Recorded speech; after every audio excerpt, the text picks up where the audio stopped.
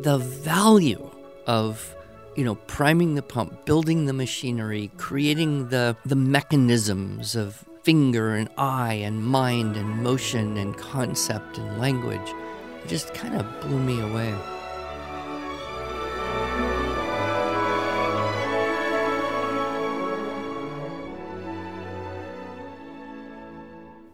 Hello, and welcome to the Arts of Language podcast with Andrew Pudewa, founder of the Institute for Excellence in Writing, or as many like to say, IEW. My name is Julie Walker, and I'm honored to serve Andrew and IEW as the Chief Marketing Officer.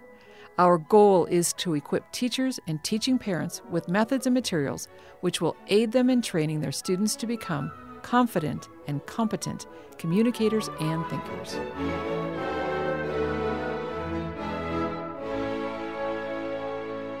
So Andrew Pudewa, founder of the Institute for Excellence in Writing. And here we are. You know a lot about writing because you love to write. You teach writing and you just cannot wait to get behind your keyboard and rip out something. So you're going to talk to us today about how to write a novel. No. But I was thinking about this as we were preparing for this episode. I was thinking about what you say to the students to be careful what you complain about. So maybe some of the parents haven't or teachers haven't heard this. So, well, I always start a writing class and I'll say something like, so how many of you like to write? You like to write well enough that you do it in your spare time if you ever had any. I would say any random group of kids, you get somewhere between a fourth and a third. Mm-hmm. And then I would say, well, how many of you don't like to write? You'd probably rather do any other hard thing than write paragraphs or reports. And usually that's the remaining batch. They pretty much divide. And then I, point out that, I didn't like writing when I was young. And I used to get very, very frustrated, particularly with having to write stories. And I would get once upon a time there was and then there'd be a big blank and, tears dripping on my paper. I can't think of anything. And, of course, it makes the kids laugh. But mm-hmm. I then point out, that unlike them, I used to complain about stuff. I used to complain about practicing my violin. I used to complain about having to write things. Mm-hmm. And you have to be very careful what you complain about when mm-hmm. you're young because it could affect your destiny. I grew up, first career, violin teacher. Next career, writing teacher. If the pattern holds, next career, possibly pulling the weeds teacher. That's right. So it is interesting. I think I didn't really like the activity of writing until I was old enough to know something worth communicating. Right. Mm-hmm. And in school, it was all seemed just very tedious to me, especially the creative writing side. It's like, I don't have anything worth saying, and mm-hmm. I knew that. And I would write stuff, and I would think, oh, that's no good. And I knew it isn't any good. It was when I started to teach and communicate with parents that I thought, I'll write a little newsletter and write a little article about different aspects of having a kid who plays the violin and helping them at home, and Dr. Suzuki's philosophy, and just parent enrichment, mm-hmm. and that's when it became less painful mm-hmm. because I had something that was important to me and worth sharing. I think mm-hmm. I still don't like writing that much, as you know, but I do like having written things. Yes, exactly. And your latest two articles that we are including in the Homeschool and School Magalog, you wrote very well, and you did a great job. And in fact, for the School Magalog, what we had asked you to write about, because you had thought this might be a good article, yes, I'll go ahead and develop it. You completely changed the topic, and it actually came out much better than because you wanted to write about that particular thing. That was a message you needed to share. Well, I was just thinking about overall, what are we doing, especially with the SSS in schools, and mm-hmm. just the power of watching other people do things is so much better than just reading the theory of how you should do something. Right, which is why we use video in our materials. Exactly. Yep. So, of course, this conversation that we're having today is part 4 of our conversation about listening, speaking, reading, writing, and then next week we'll talk about thinking. And we'll solve all the world's problems because we'll teach you how to think in one 30-minute episode. No, but this is based on your talk, Cultivating Language Arts, Preschool through High School, where you talk about each of these 4 aspects and how they can be age-appropriate activities. Listening is a foundation for good speaking, which is a foundation for good reading, which becomes a foundation for good writing. Well, they're all intertwined. Okay. They're interdependent. They're interconnected. Okay, right. And so if we look at the activity of writing objectively, it is an extremely complex thing, right? Yes. I mean, I've thought about this thinking it is amazing that any human being can do this. Right. Because it's mind-blowingly complex. So to break it down very simply, to write something, what must happen? First, there must be an idea. Now, that idea can exist outside of your memory or imagination, or that idea can originate inside your memory or imagination. But it must exist. If there is no idea, writing is not possible, which is why I got stuck with the once upon a time there was right. and no idea.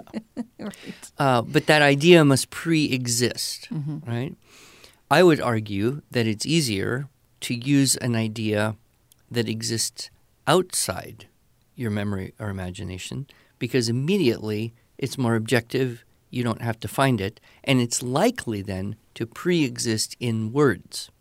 So the pre-existing idea can pre-exist either in words, something you heard or read, or it can pre-exist not in words, and that would be something in your imagination or memory. So if I said, tell me about your recent trip, right, that exists in kind of a montage of images and little video clips and feelings and conversations and blips.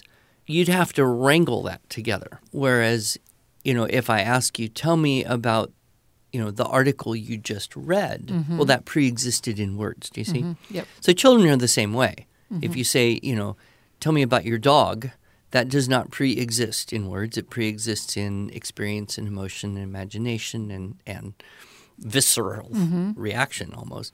But it must pre-exist in one form or the other. Right. Then that idea has to go into words. Now, if it pre-existed in words and you're putting it back into words, that's a whole lot easier. Right. If it pre-existed as something else, like an experience, now you have to speak that idea into existence. This is the relationship between speaking and writing.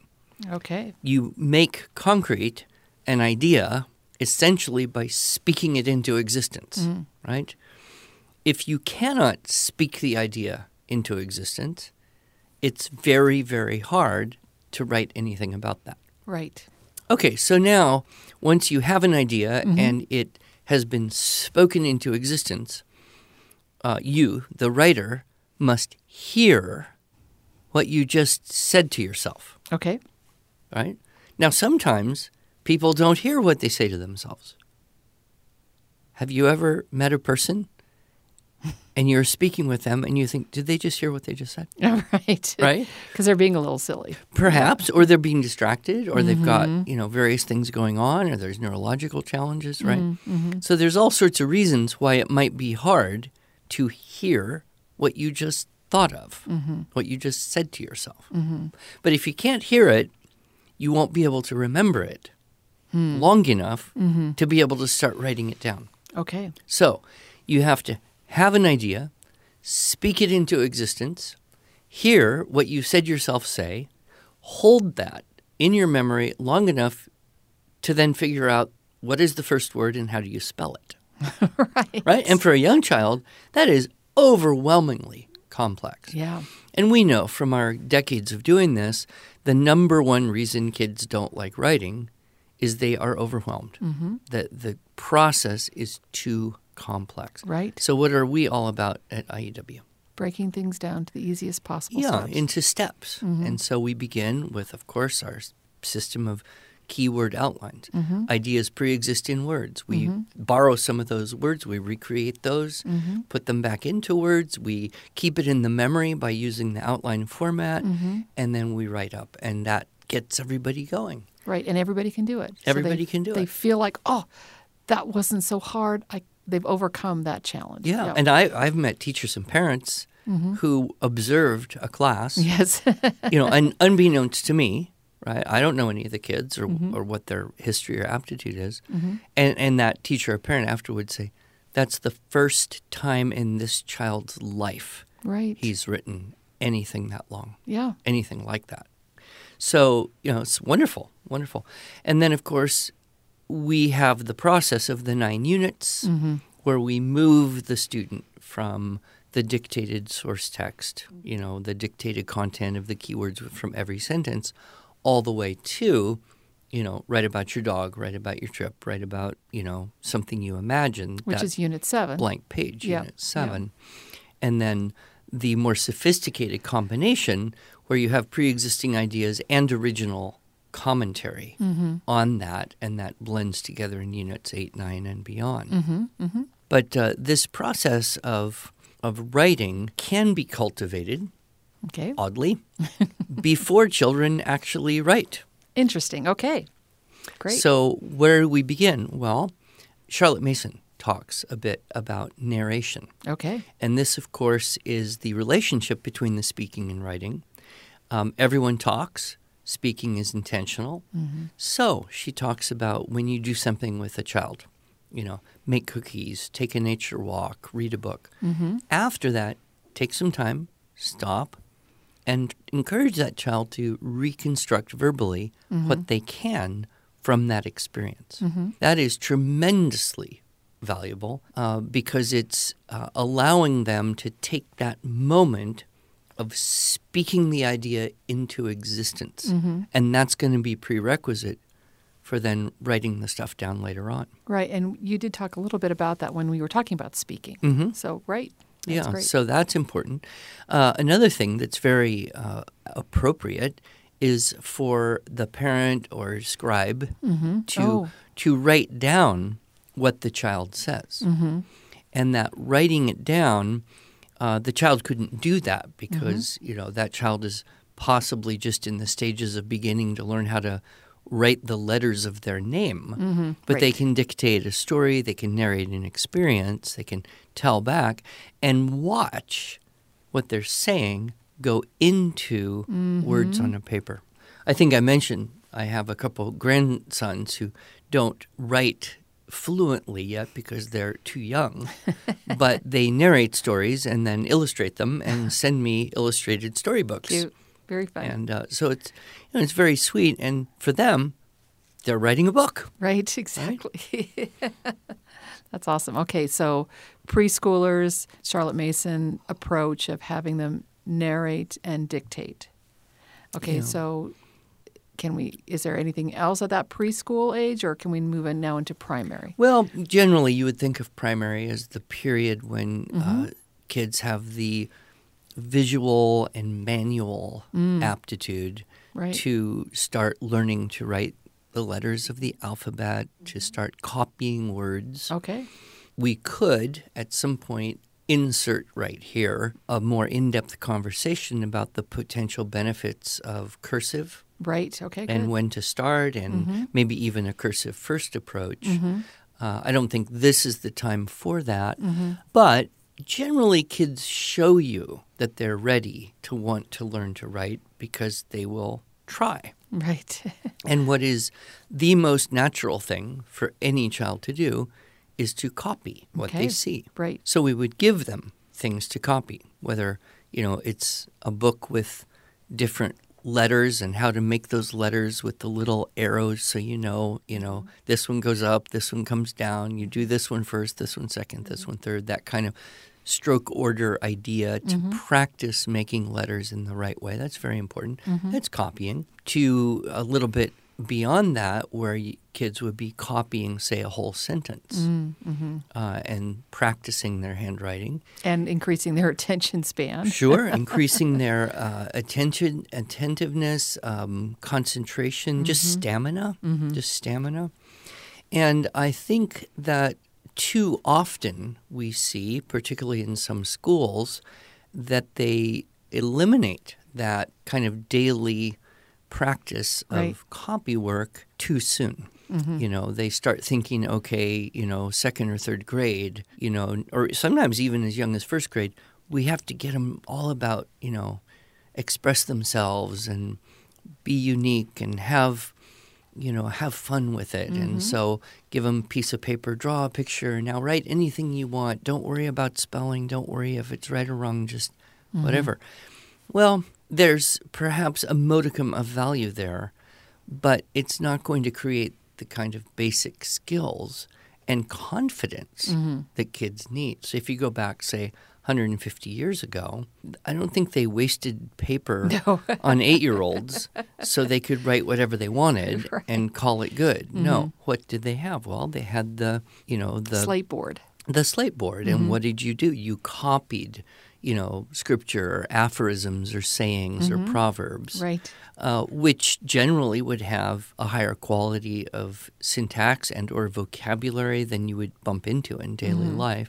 So it was modeling, right? And so I have long noted that kids who have a good foundation developed through regular daily copy work are much easier to make the shift into keyword outlines and story writing and original idea expression. Sorry, I have to jump in here and just give it another plug for SSS. This is our Structure and Style for Students video course. I remember you saying to the parents of that student, and we give this recommendation as well, as part of their homework, especially those early weeks, do some copy work to build stamina. Yeah. So they probably, third grade, weren't quite ready to write even those keyword outlines quite yet. Well, and it's, it is kind of like just a comfortable thing you can do without having to think a whole lot about what words to use or how to spell those words or what order to put them in. You can have an attentiveness to detail, mechanics, punctuation, spelling, stuff like that, and just build the stamina. Just build the stamina putting words on paper. And, we often use the musical analogy or the athletic analogy. If you want to be good, what do? Exercises in a particular, very structured, highly repetitive way.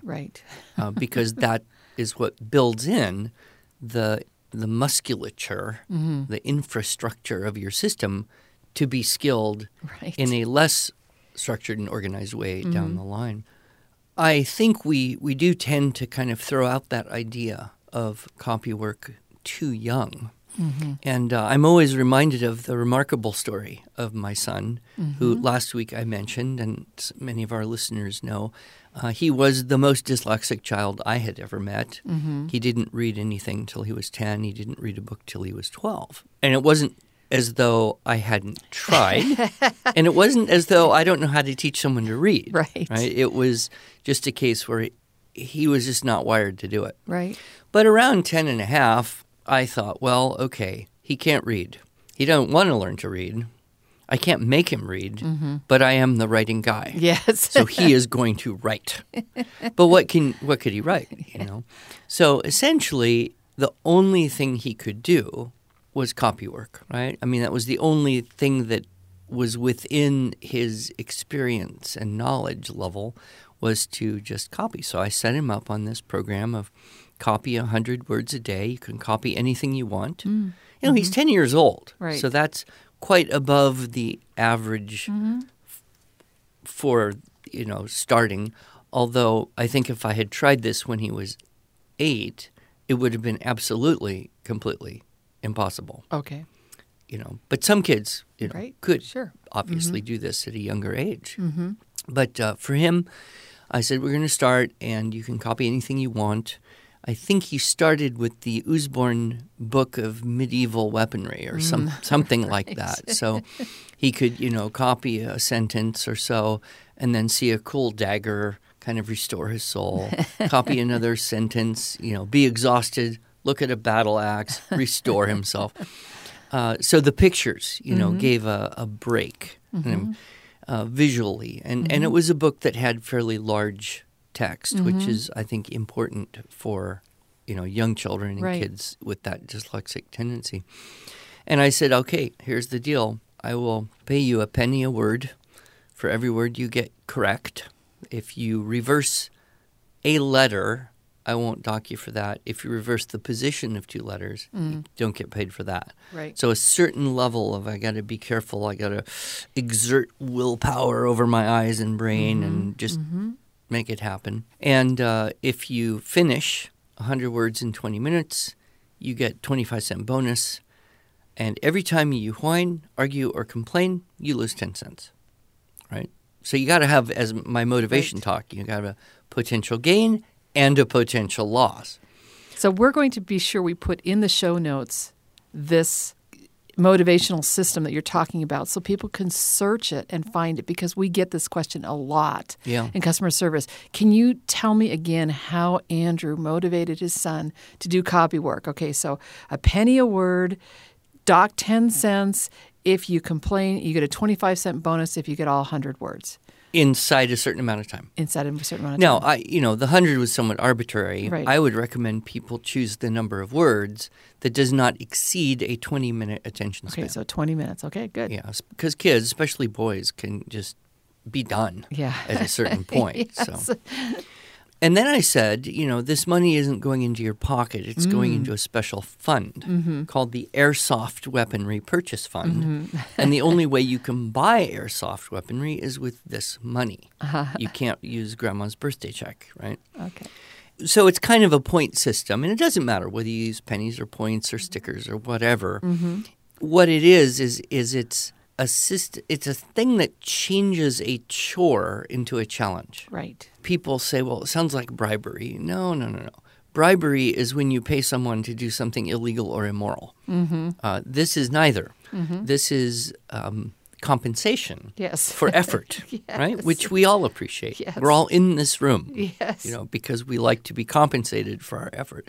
We may love what we do from time to time.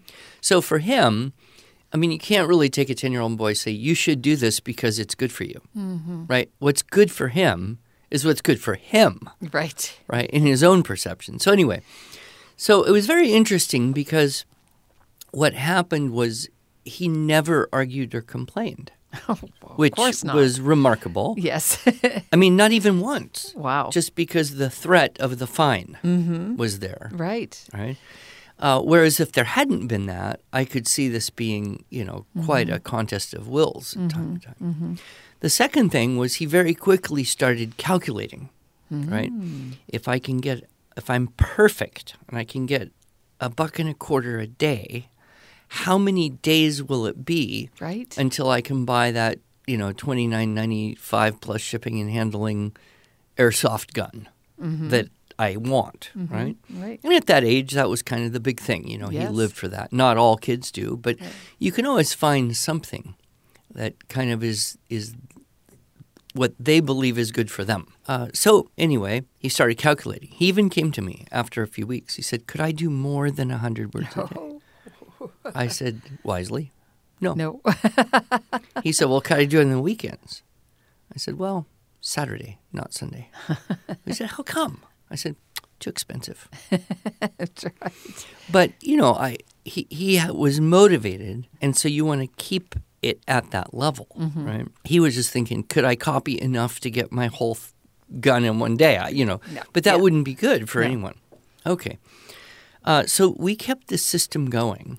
And I'll tell you, one of the great things about airsoft weaponry is it's cheap plastic junk that breaks quickly after you buy it and start to use it. Right. So you need a constant resupply, plus ammo. Yes. Right? Anyway, so we kept this going for quite a while. If my memory is correct, it lasted for about 16 months. So from when he was about 10 and a half until he was 12. And several things happened. One is during that time period, he started to become an independent reader. Oh, uh-huh. He started to get his decoding going, and he read his first book, right around that time when he was 12. And I don't know if there was a direct correlation or it was just, that one was reinforcing the other, or just, kind of just happened because he was also getting older and was able to exercise his growing inner strength, his will over his neurology. But he shifted over. He shifted over and copied some various different things over the time. And we just kept the system going, and I would go away for a few days. I would come back, and we would, count it all up and put it on the whiteboard. Okay, here's how much money you've got for your next airsoft purchase and all that. He was 12. I know he had turned 12, and he was reading. He had just finished that book, Bridge to Terabithia, he had read to me. And one day I came back from a trip. I said, we better count up your copywork. And I turned to the last page in his notebook. And I started reading this thing, and I thought, this is odd. It's not wrong. It sounds fine. It's just odd. And there were more spelling confusions than he would have normally had. So I said to him, is this your copywork? He said, yeah.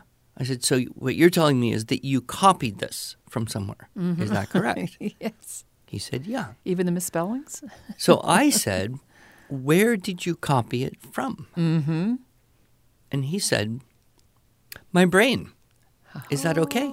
Oh, wow. And it blew my mind. What he had written was actually a little narrative of a boy who fell in a stream, a river, and his dog jumped into the river and grabbed him and pulled him to the side. Wow. And saved his life, which was actually an event from my son's early life. Oh, really? Wow. So some people claim.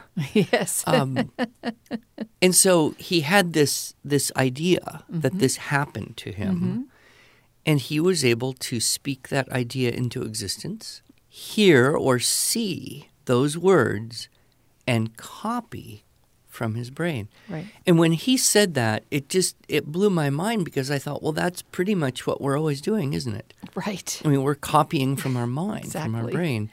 And the value of, priming the pump, building the machinery, creating the mechanisms of finger and eye and mind and motion and concept and language. Right. It just kind of blew me away. Right. So, don't underscore the copywork. Right. Then, of course, as kids get into middle and high school, we want to try as much as possible. We can't always be successful, but to find things that are of relevance and interest to them. And, of course, we did this with the SSS. We tried hard to find, subject matter for the source text, for the stories, for the research projects that were informative but also engaging. Right. That would stimulate a bit of the imagination. Right. And as kids get older, the more freedom we can give them to do their own research, to explore their own interests. Right.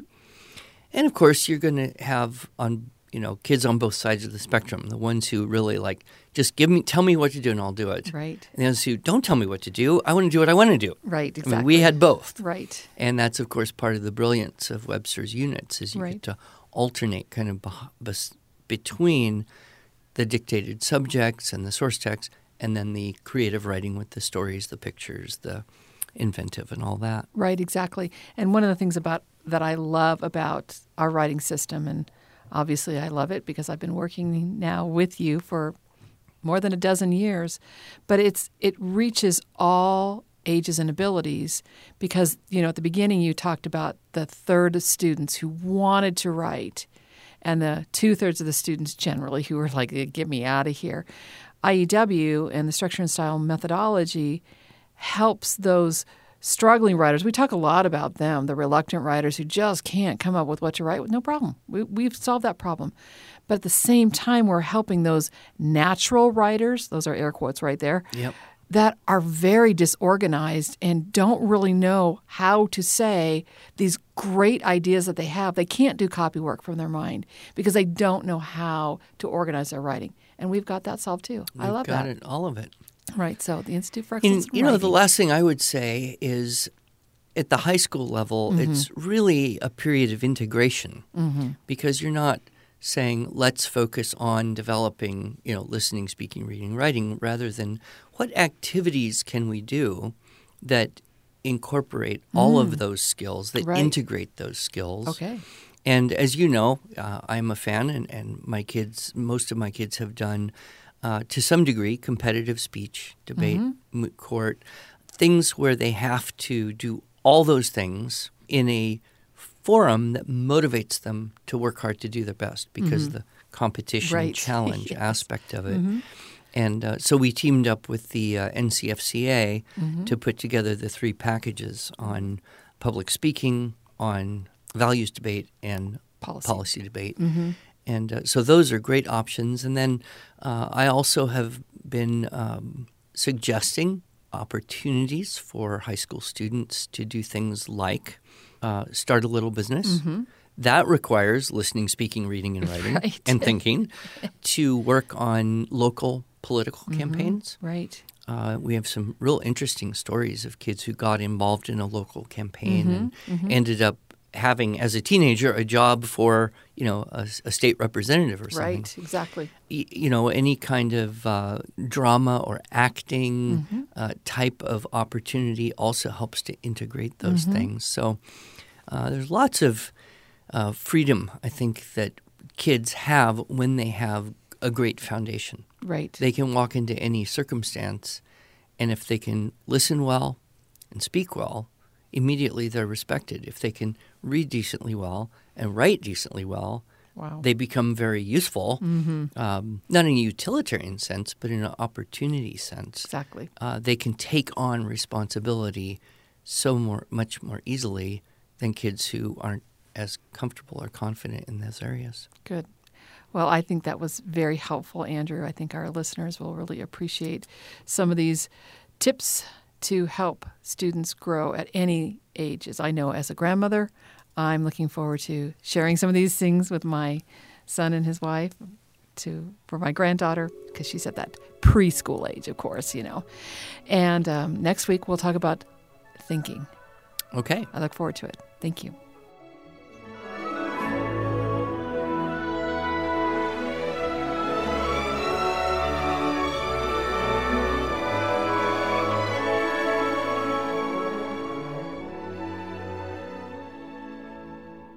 Thanks so much for joining us. If you enjoyed this episode and want to hear more, you can subscribe to this podcast in iTunes, Google Play, or Stitcher, or just visit us each week at iew.com/podcast.